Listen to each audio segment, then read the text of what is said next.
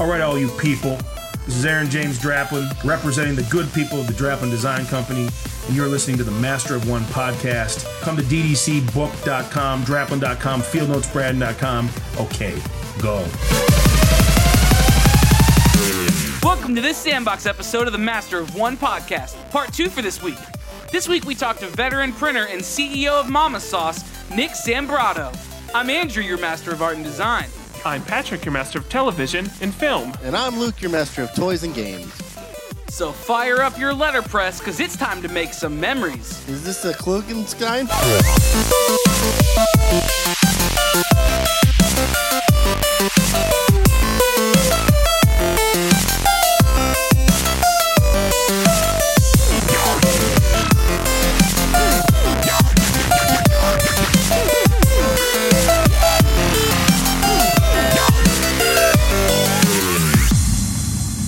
For this Sandbox episode, we're excited to talk to somebody who created a company that you've probably heard of if you're in this industry. This is the guy who is the CEO and maker of the sauce over at Mama Sauce, amateur baker, gardener, and serial lurker. Ladies and gentlemen, welcome Nick Sambrato to the show. Was I supposed to clap? Yeah, sure. I did. Yeah, it makes it sound we bigger. love Yeah, you have self-indulgence. confidence. It's good.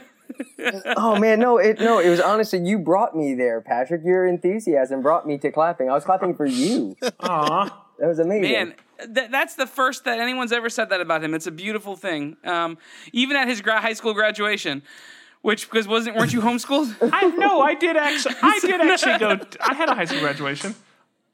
Let's move on. This is not a time or me. place. This is about Nick. Nick. Nick, why don't you tell everybody who you are? Give us a quick Wikipedia page about yourself. Yeah, I'm Andrew Saleh, otherwise known as Nick Sambrato. I have a company called Mama Sauce, and we do handmade printing. Sometimes actually with machines that pick up the paper for us. We started doing it with our own hands, and now these letterpresses have things that suck the paper in for us, which is awesome. But we do letterpress, silk screen, we do hot foil, and we print things on paper, not on much else but paper. And we do it with love because that's what Mama would do. See, okay, all right. So that answers the question right off the bat. Like, where does the name come from, Mama Sauce? Yeah. Well, I mean, it just honestly was like a thing that popped out in a moment amongst three guys that were just having a good time and had just happened to be Italian Americans learning about printing, loving things with a kitchen with a bowl of ink in it. And the name just came out.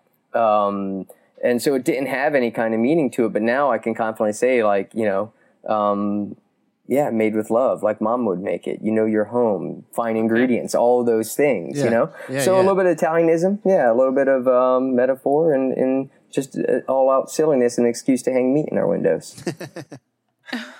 I love it because I think a lot of times when it comes to branding and stuff like that, we can get hung up, myself included, in having like the perfect meaning for something the second that you have an idea. It's like, oh, we can't launch something until we come up with the best name or the best whatever. Sometimes you come up with a great name and then the meaning finds itself later, and now they've paired together nicely. I think that's let that be a lesson to you youngsters out there. I don't know what I'm saying at this point. So, okay, so other than having this bowl of ink sitting around a table, what drew you to this idea of starting a print company, a handmade print company on paper, not like a promotions company where you make like foam footballs and pens for corporate America? What drove you to do this thing that some people could say is a dying art? Yeah, it was honestly doing the exact opposite that kind of brought me here, man. That I was doing digital printing before, and maybe it's exciting now. I don't know, but when I was doing it to begin with, it was just you click a button, a piece of paper comes out. You put it on the tabletop cutter, you trim it, you put it in a box and ship it off. And so it was really I don't know. It just didn't. It wasn't inspiring. It was just a thing that we did to service, touring bands, and that was the cool part. We were giving cheap things to touring bands, but it was laser printing, and it's Right. laser printing sounds really cool.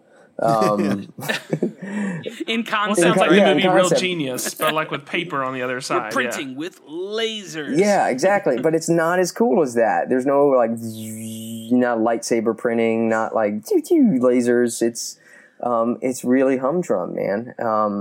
And so I honestly, I mentioned that moment, with a bowl of ink and 3 Italian guys, and one of them was a graphic designer. So no one in our story was a graphic designer. Right, really, before that, I had a record label. I bought a digital print shop that was not Mama Sauce with lasers, and it serviced touring bands, which are people I worked with.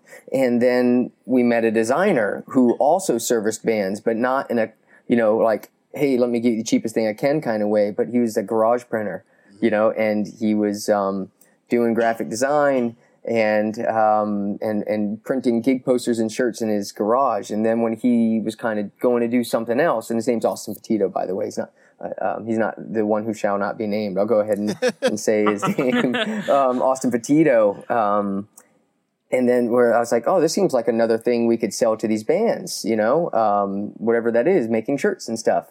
And then in the 2 weeks that he had of time to show us how to do it, you flat out fall in love. You don't flat out fall in love with a laser printer. I mean, maybe, I don't know, objectophiles or whatnot, but but this stuff, making things, I got one laugh there. You're in a room mixing inks and the machines. It's just, I don't know, man. You fall in love with it. I mean, you've probably toured a print shop, you've probably been in them. It's like real inks, and it's just, how could you not fall in love with it? There's something about doing stuff with your hands and like actually, not just setting a machine to just do it. That just feels different and better, whether, So that's a feel I'm. That is a feel with hands. That is correct. When you use your hands, it's a feel. I hate the fact that that's never going to make it to here's the air. The thing. Like, no one's Luke ever doesn't gonna hear normally that. talk very much, and he got excited for a moment. Like, you made him excited for a second, so he started to talk, and then he panicked because he realized he had no idea what to say, and he just, which is why he said, and that's the feel. Yeah. I love it. So if it much. wasn't, like, if you didn't find that passion in letterpress or kind of going to this like more traditional form of printing, would you have moved on to something else, or were you also kind of balancing that you did still have a love for printing? Like, for instance, would you have moved on and started like become a blacksmith and started like hammering out metal or something, or you wanted to stay in that industry, you just wanted to find a section of that industry that got you excited again? No, I wasn't searching for something to do with my hands. I wasn't searching for a way to get back in touch with, the things my grandfather did, or, even my father was a woodworker, I wasn't searching for that. I just bumped into it, and making things with your hands. And I think we all have some experience in that, like whether it's, arts and crafts in school or it becomes a hobby or whatever. And there's something we all have deep in us that's been bred and deep. And once you get it, you just love it. So I don't think I would have went searching for it, but when you bump into it and it's in your path, you grab it. Yeah, exactly. So you said you were doing stuff, you were giving stuff like bands and stuff like that. Did you play yourself? Are you a musician? I'm a noodler. I noodle a lot. So just it's full on shred noodle. And it's the worst, man. I am not a good player at all. I've been playing probably 20 years, and it was one of those things where there was just never even a thought of being a musician. The best I could hope for one day, if I spend the next 30 years of my life with a voice instructor and a guitar instructor, is to maybe sing Jimmy Buffett songs in a bar in my retirement. And that would be a dream come true. I think you can do that now. Yeah, maybe we have our outro right there. That's a feel. Yeah. And I'm just practicing right now. Sure. Yeah. So I was without the talent. And again, when this thing's put in your way, a record label just came up. A friend of mine was doing it. He needed a strategic partner, somebody that would come in with some money. I had a little bit of money because of that whole stupid real estate thing. And I have no idea how I got it. But in like 2006, people were just handing you money that had something to do with houses. So I had a little bit of money. And you know, again, this was put in my path. Music, a guy was like, hey, I could use a partner in this band with, you know, in this record label that I'm going to launch around this band. And so it was put in my path. And I said, yeah, let's do that, man. And it fulfilled that thing, you know, I would never get to do, which is, you know, be in music for a living because I'll never be good enough. I'm being honest. I'll never be good enough to be in music. Well, I don't feel that way. But no, I understand what you're saying. Like, it allows you to be still involved. I mean, it's like for instance, I'm not a designer by any stretch, so I am not your target demographic. But at the same time, I love that through my web development that I get to support designers. I get to be a part of the community. Same thing through the podcast. This is my opportunity to like cheerlead the people that do the thing that I think is like super cool and interesting. So I'm not saying you set out to be a cheerleader, but I think I kind of understand of it's your chance to contribute to something that you care about. Hey, and let me ask a question to the designer here, Andrew. Like, yeah, like our company again, like, you know, like just like you, Patrick. You know, we are not designers, or a lot of people that work in Mama Sauce are designers, but we don't offer design. They just happen to be designers, and they're working in printmaking. But we're somehow part of the graphic design community, right? Even though we're not designers, right. Thank you, you know, for letting us be part of that. And so the same way we get to service them like you do. You're saying, Patrick, but Andrew, what is a designer? What community does a designer look at and be like, I want to be part of your world, like we feel about yours? Because listen to Patrick, listen to me. We're like, oh, we want to be part of design world. Like, what's higher than what you do? It's so cool. Yeah, no, I think we are pretty well self-involved. We just look inside it's ourselves. Just a group of really selfish people. You know, I say that, you know, obviously joking, but if I were to, I don't think I could pinpoint a single thing, because you can find design, good design and bad design consequently, but good design literally anywhere, in any product, in any organization or whatever. I think you're not going to find a single thing. You're going to find pockets of people who invest their time in various things. You know what I mean? So, I think you hone in on a good design, or something that's either going to challenge you or fit fit a mold that you've already kind of deemed as something that inspires you, and then you go after that. I don't think we're we're pretty flexible when it comes to that kind of stuff. Yeah, I guess you're right. But at the same time, you're still like completing the design. Like looking at some of these pieces you do, and so I'm looking at primarily the letterpress stuff right now, but it's like, it would not be the same design sans what you bring to the table, right? It would be sans the stock or sans the press or sans the foil or whatever it is. It would not be the same thing that the person ultimately ends up holding. So you're very much so doing like the final 10% for the artist. You know, that's a really, really cool point. And I wouldn't even give us as much as 10%, but we do view ourselves as collaborators. And absolutely. Yeah, and it's, I mean, it happens, you know, almost every day, but it's not every design. I would say less than 10% or right around 10% of the designs that come to us come buttoned up with the designer saying, like, really naming it, you know, this paper, this shade, I wanted this PMS and this process, and you know, really just laying it out so buttoned up tight. The highest category where that comes in is honestly like wedding invitations. There's a lot of very niche invitation stationers who are like, they send it and they know exactly what they want, and so they chart really high on that. Once you get out of that category, we're in collaboration zone, baby. People come to us and they're like, what do you think? You know, and that's really exciting and fun. Yeah, and I think you've earned the trust of people because you've been around now and you've worked with some very high-end clients, and we'll get there. But there's a piece that I want to kind of focus on here for a second, and it's right in the realm of what we're talking about. The education part of it, the collaboration, the informing people of things, I think is what brings credibility. You have a whole section on your website devoted to educating people on what these things are. Now, it's smart in a lot of ways because, one, you're educating the consumer, and an educated consumer is a consumer who trusts you, who is a lot more relaxed, who knows the process. So that's good from a business standpoint. And then the other side of that, it's an amazing business strategy because you're selling your services through this process as well.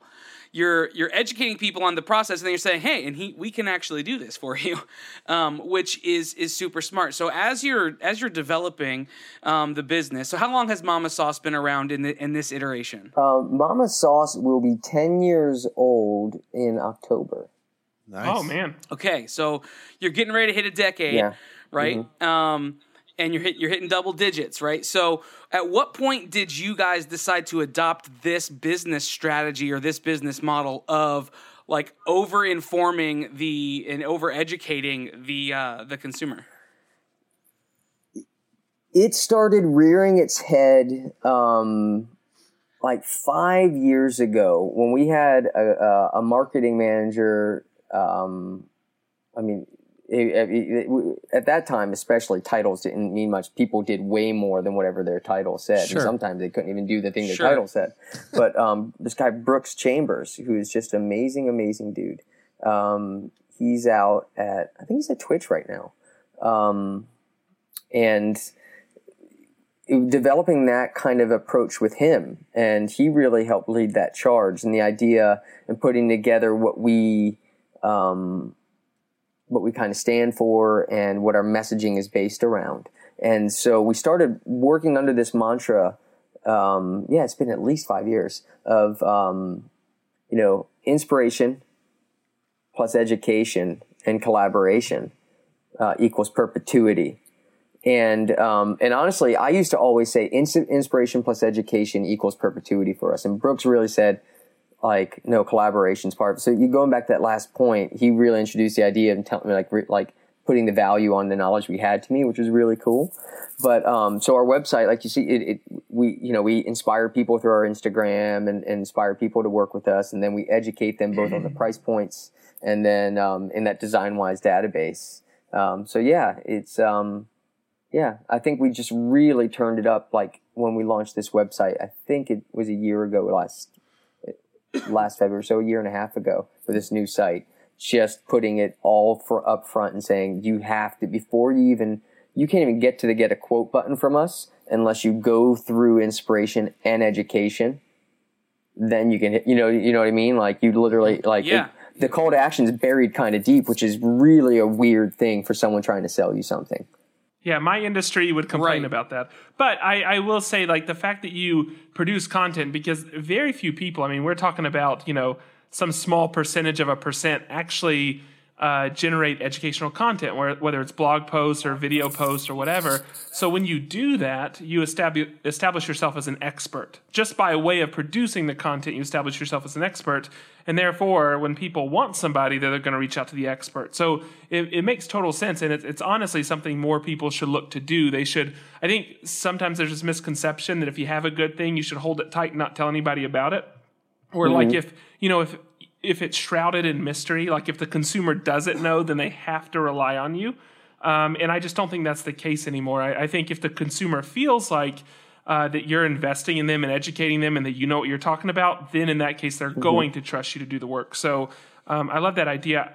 You said the word perpetuity. This is now twice. So you said it once just now. You said it again before we started recording. It seems like it's probably a word that stays on your mind a lot, or something that's like something you come back to. What does that mean for you in relation to Mama Sauce? And then how do you drive towards that? Oh, man.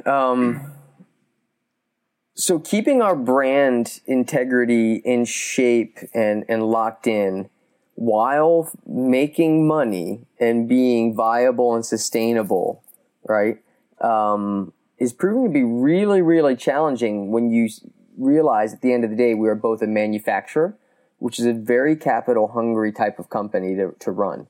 It requires capital to keep our doors open. You know, whether someone sends us a job or not, like, you know, we need, we got to have money. And then when they send us a job, there's a lot of costs in that job. So to run the business is expensive. So that's a particular challenge.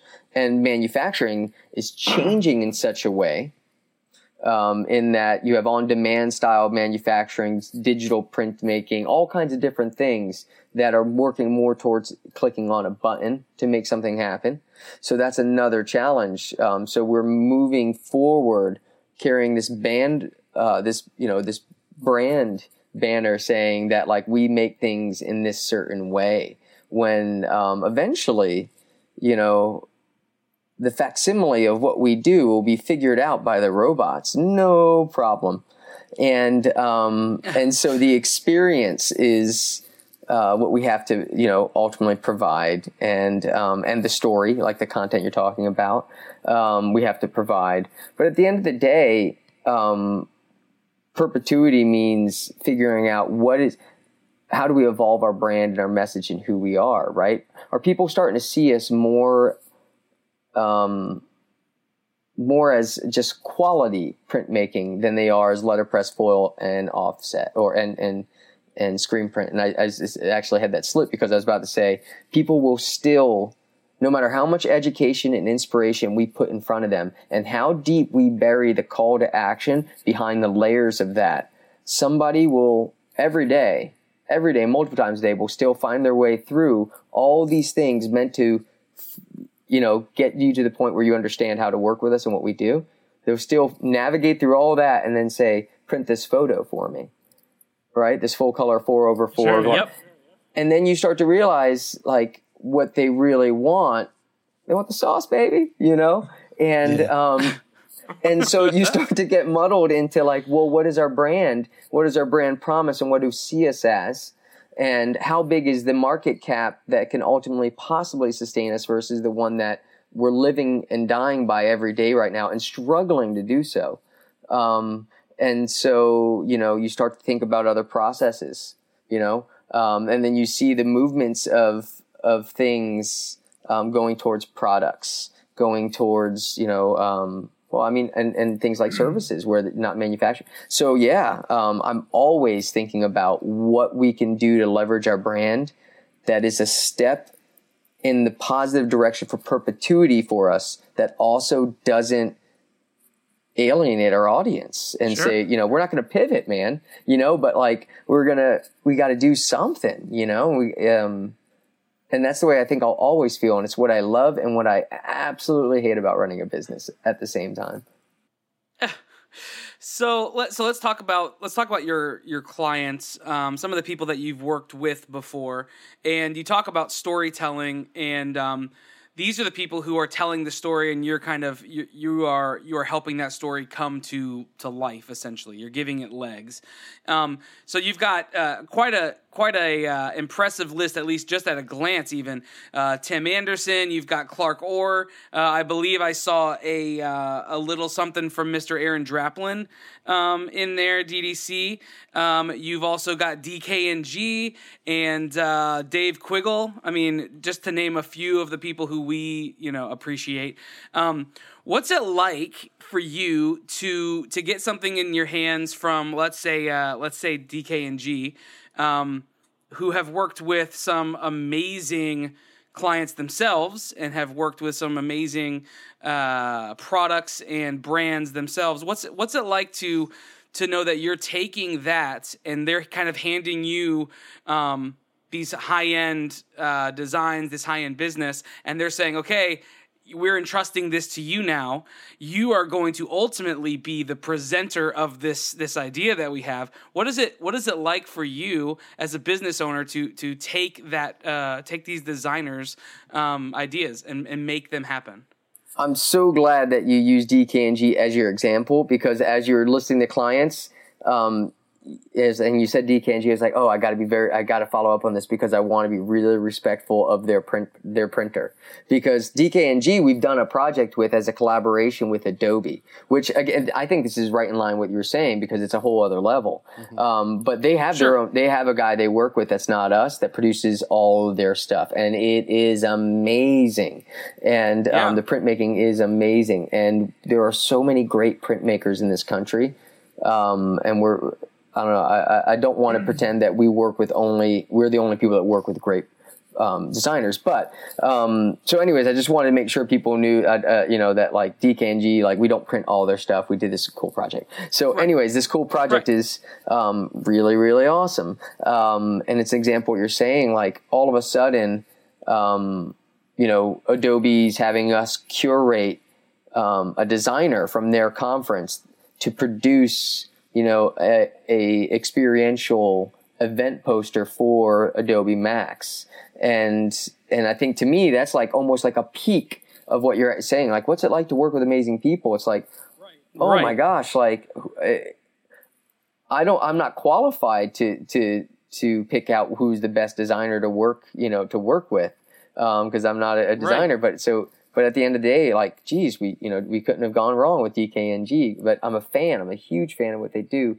And so for me, I'm a huge fan of all of these people you named. Like, and you named a lot of people in an aesthetic realm that as not a non-designer, until I actually found designer friends, I realized what my aesthetic, what I've always loved and was drawn to is like, dude, it's a lot like yours, Andrew, man. Like the stuff you listed, like 80s nostalgia and toys and all that. Like I'm way into that stuff. So for me, it's like fanboy stuff. I geek out on it. It's like, I don't even have to forget anything because I'm nothing in the graphic design world. So I get to be a fan.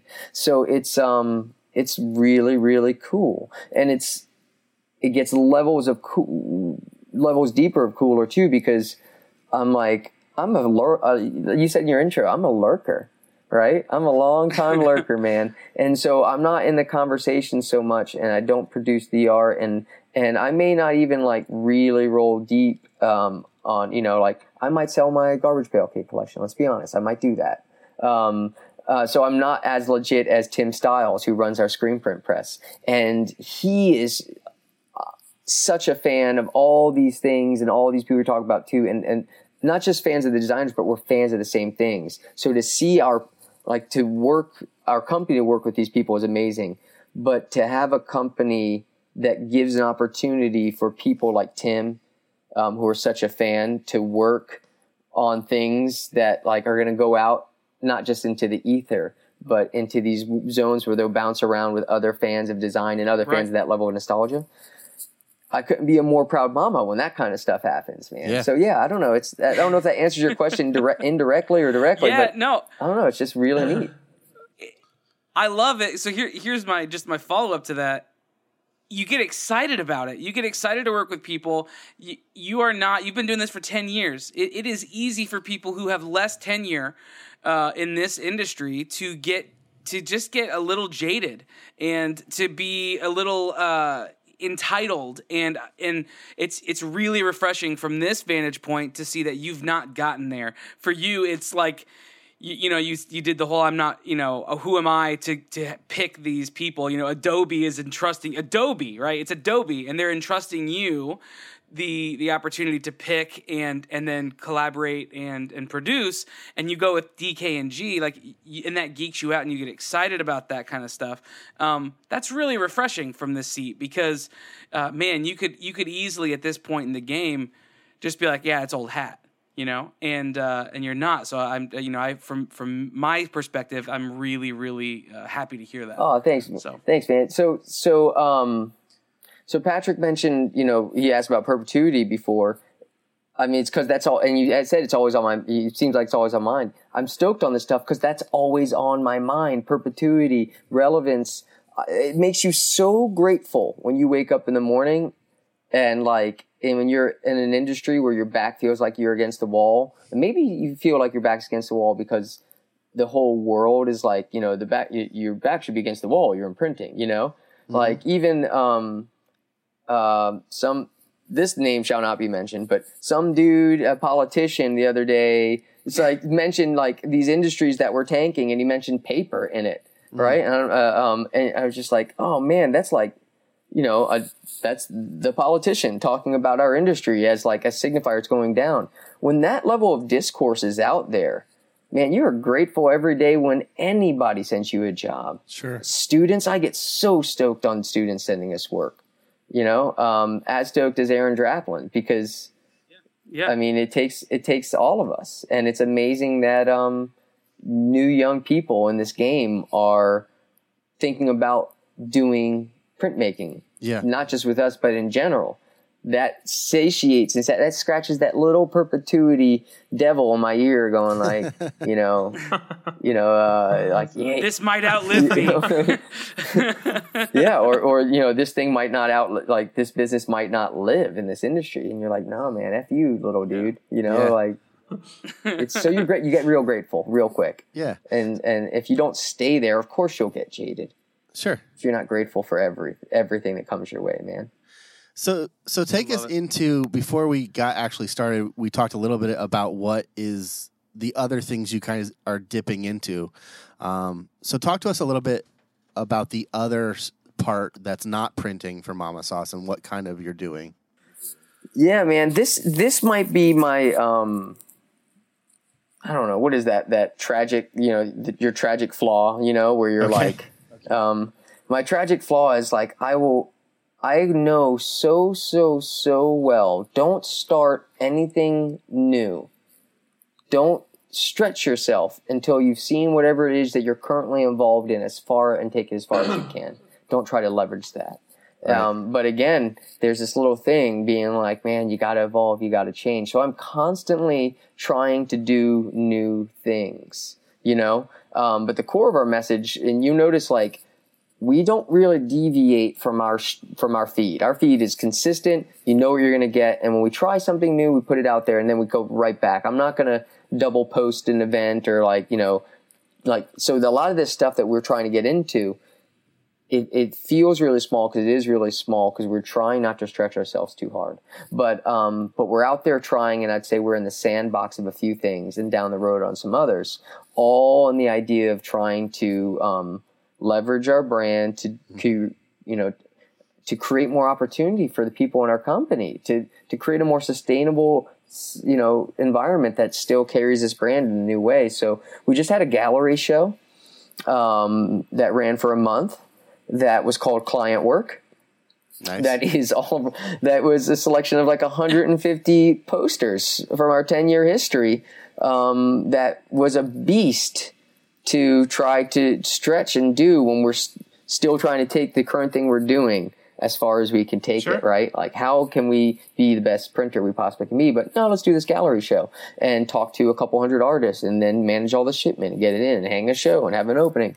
And, but that's kind of stuff's exciting, man. And people in the company went the extra mile to see it happen. And now here we are.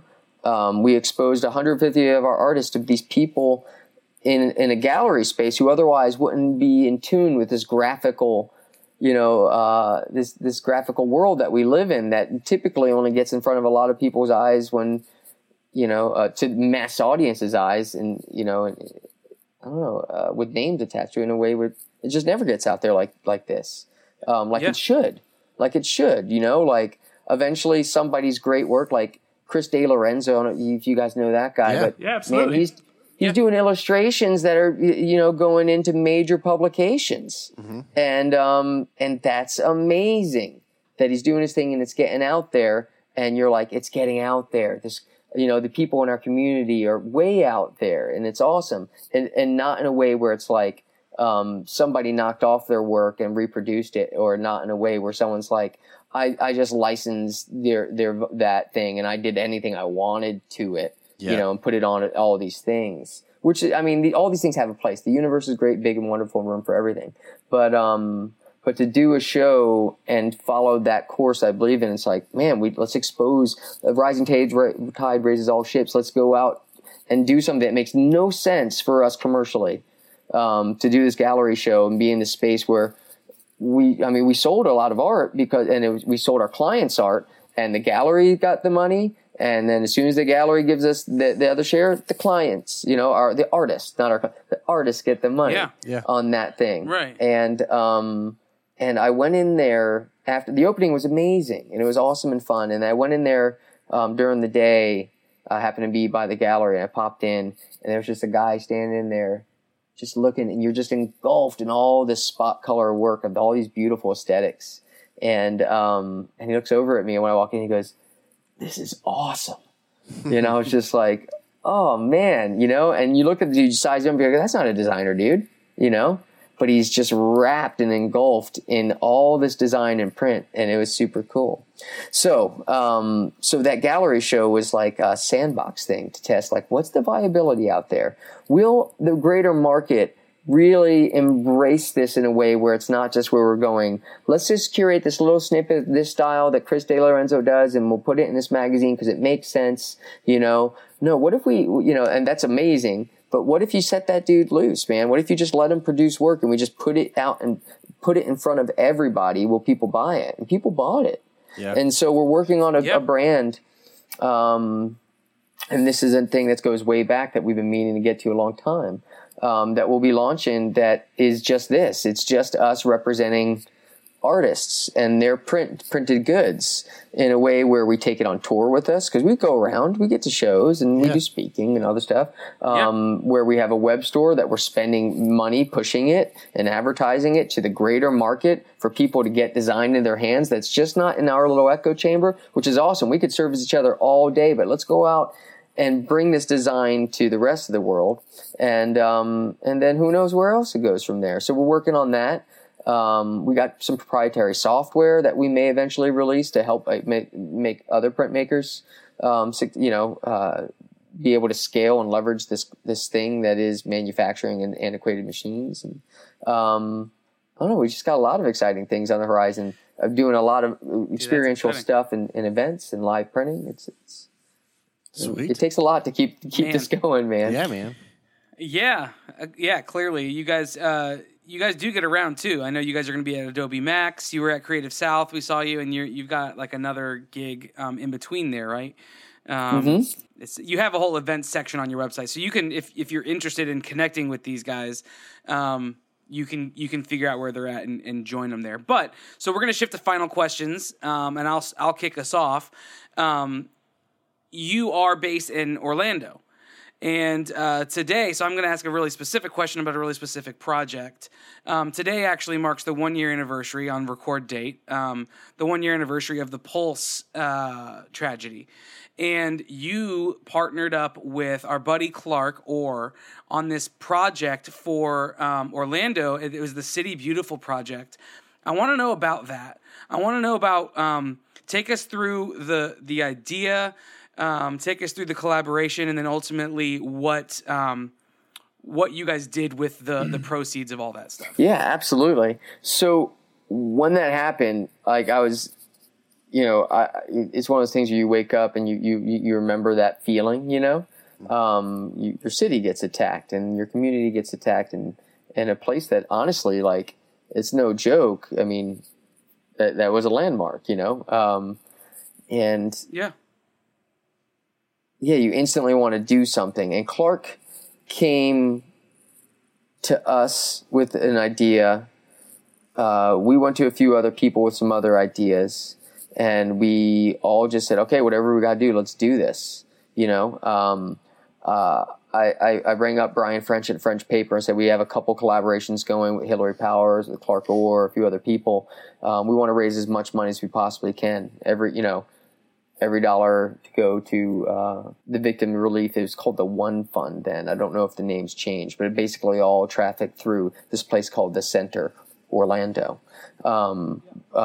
Which honestly, I mean, I was hearing interviews with Terry, the director today, like on NPR all day.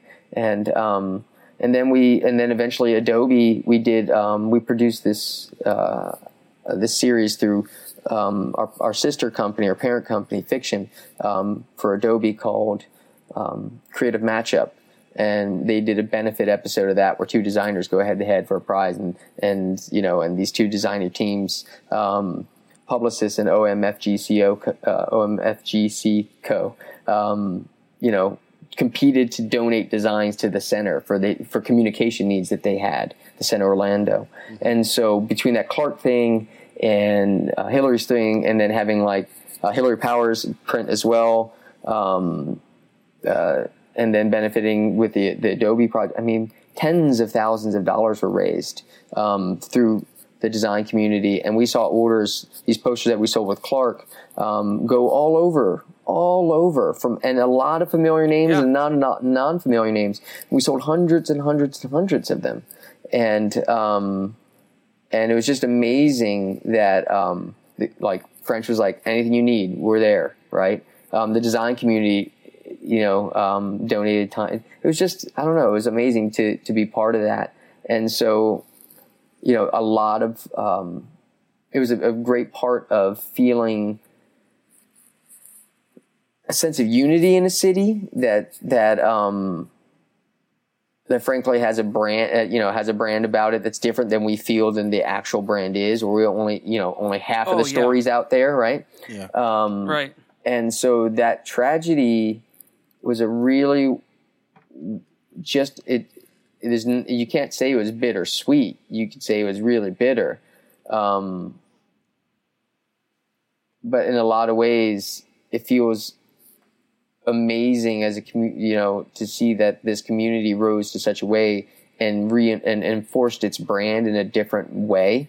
Mm-hmm. And rose with such positivity. Yeah. So it was really cool to be part of that from a designer's from the design community and print community's perspective. And frankly, I have close friends, that really, really are grieving over this really hard.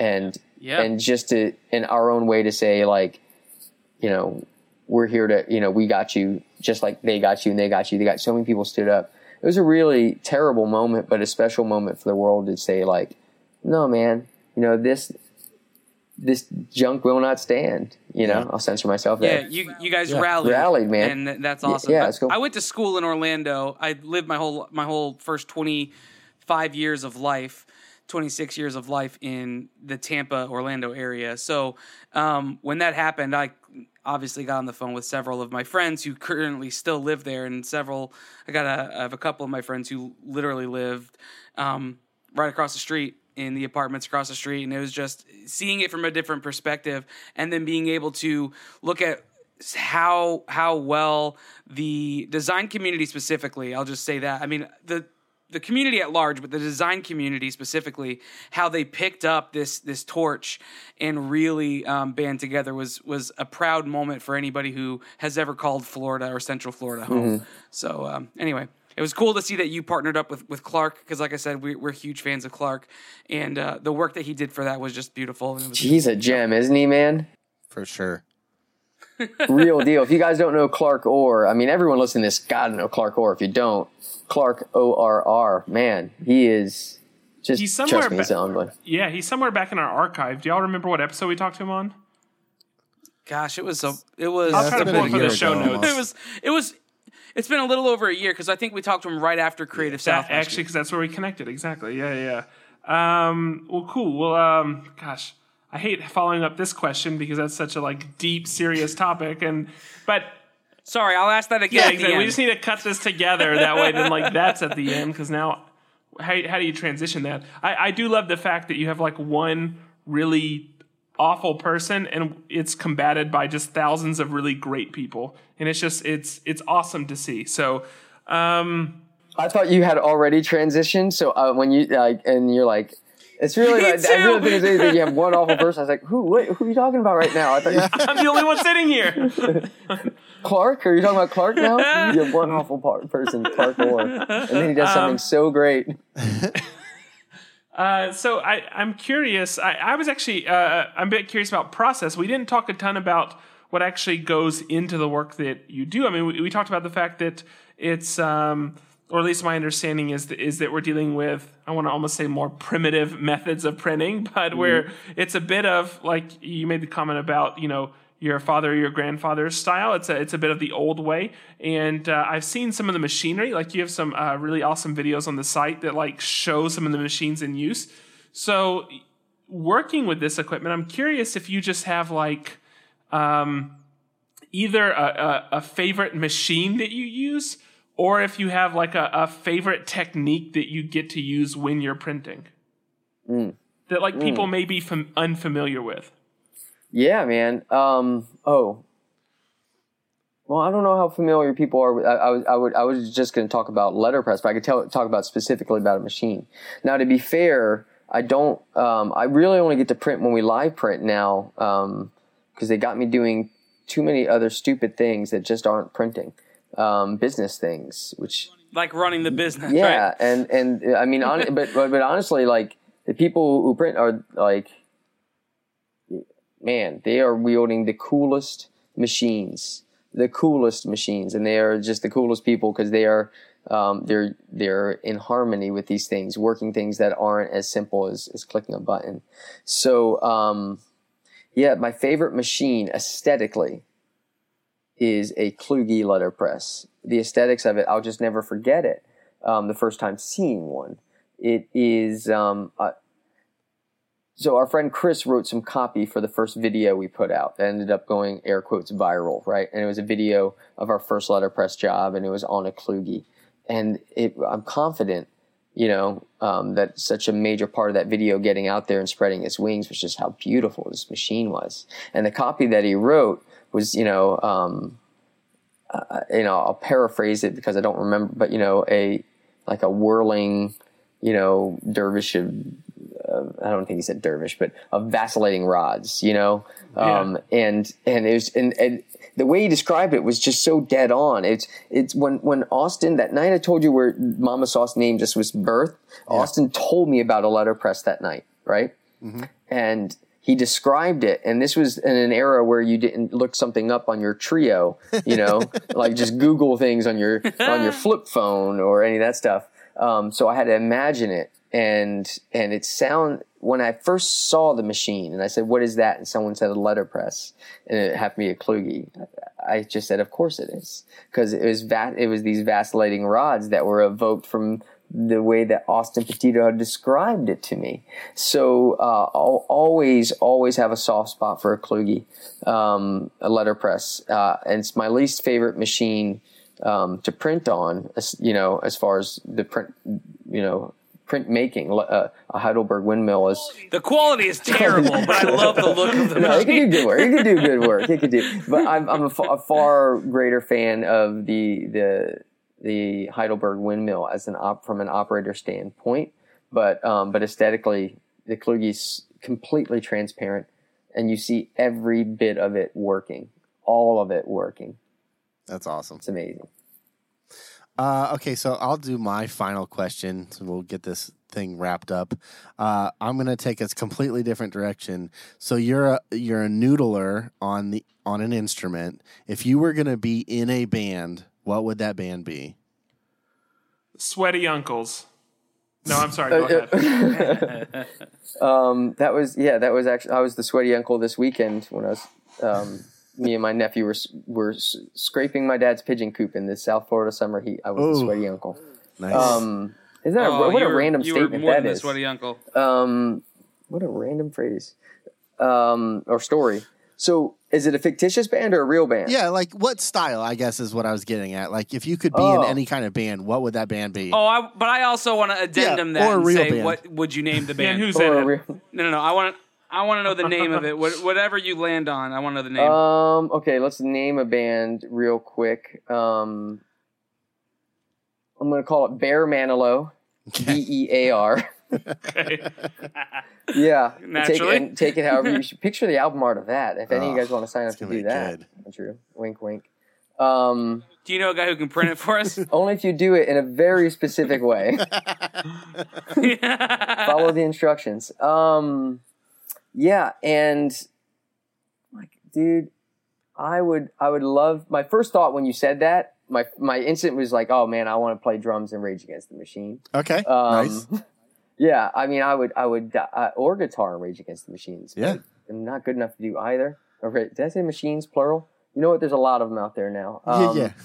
Yeah. Rage Against all the machines. All the machines. But so if that was the band I was playing in, I would play drums and Rage Against the Machine. That would be a dream. Yeah. If I was making a band, it would be Bear Manilow, and we would be a reggae band. Nice.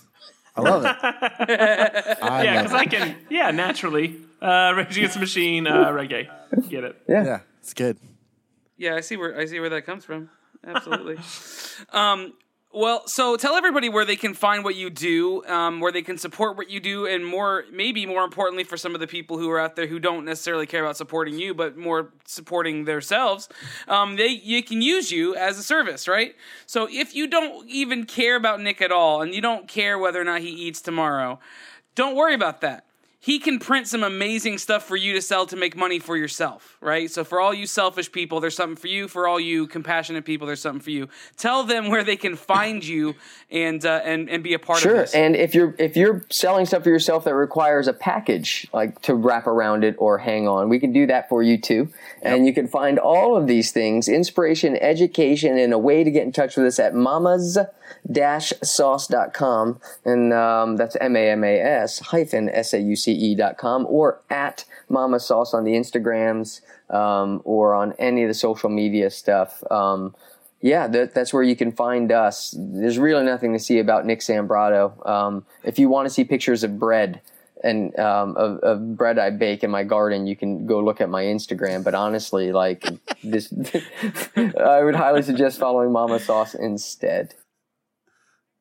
I'm picturing you baking bread in your garden. Like you're out there in the garden and they're like, what is he doing? It's just Nick being Nick again. Are you reading my journal? Have you seen the sketches of the oven I'm going to build out the there? outdoor sun oven? The sun oven. All right. So go check all that stuff out. You're going to want to give them a follow 100%. You're such a rad dude. Patrick said something off air, I think, right before we started about you being the closest that we'll ever get to interviewing Owen Wilson. And at first I didn't get it. I get it now. Like, you're so chill. I mean, if I were to close my eyes, it would be rude. But if I were to close my eyes and listen, I'd be like, oh yeah, we could be talking to Owen Wilson right now. But since you're so chill and cool, I'm gonna assume that you're gonna draw tokens for us. Would that be a fair assumption? Yeah. Oh yeah, absolutely. Perfect. All right. Well, then that's it for the interview portion. Up next, Nick's gonna draw some tokens. Are you looking to build your audience with a podcast? Then check out the folks at Cast Pro. Cast Pro is an experienced group of podcasters, developers, editors, and designers that want to remove any barriers that stand in the way of you creating your best content. No matter what your level of experience, they have the tools to come alongside you and elevate your message. With plans for the hobbyist to the professional, they've got you covered. Find out more at castpro.io. That's CASTPRO.io. Cast Pro. Focus on your message. They'll take care of everything else. Every week we draw tokens to figure out exactly the categories we're going to talk about next week, and then we pick our topics based on those randomly drawn tokens. Now you're up to speed. Let's draw some tokens. I'm going to shuffle these up. I have 3 very physical, tangible tokens in my hand. Give me a number between 1 and 3, and you'll be picking for Luke. 3. You got TV and film, Luke. Nice. Congratulations. All right, you got between 1 and 2, and you'll be picking for me. Patrick gets the leftovers today. Beep, boop, beep, 2. Toys and games. That means Patrick has art and thanks. design. You did it. Congratulations, everybody. You did it. You can find us on mf1podcast.com, where you can find show notes and links to all the stuff we just talked about in there, including all of Nick's links and all the goodness in there. You can find us on there. And once you do that, go over to iTunes and Stitcher and subscribe. That way you never miss an episode. 2 episodes every single week.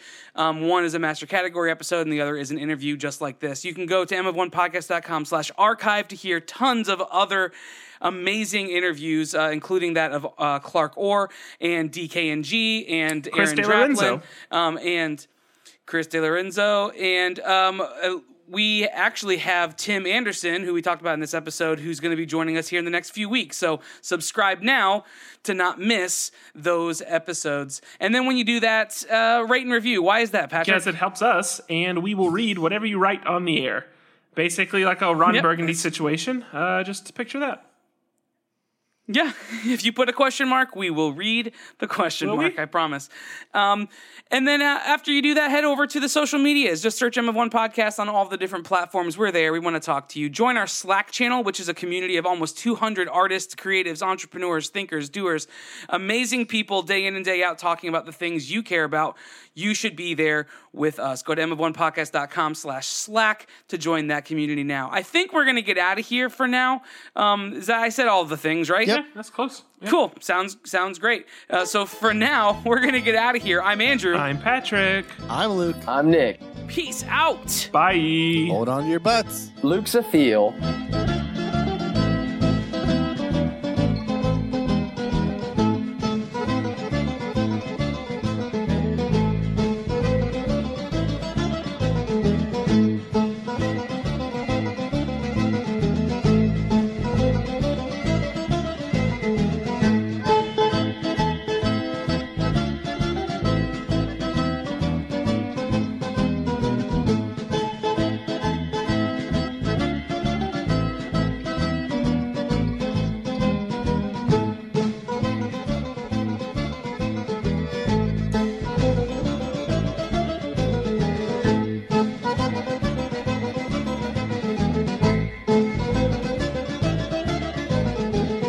Welcome to this extended. Nope, it's not extended. Extended.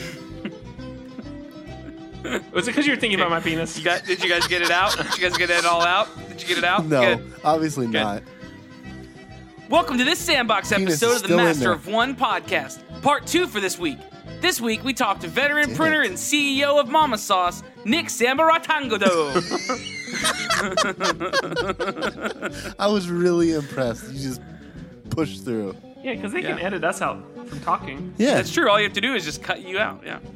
Welcome to this Sandbox episode of the Master of One podcast, part 2 for this week. This week we talked to veteran printer and CEO of Mama Sauce, Nick Sambrato. Oh my God. I'm Andrew, your Master of Art and Design. I'm Patrick, Master of Television and Film. I'm Luke. I'm here. So fire up your letterpress because it's time to make some memories. What? When?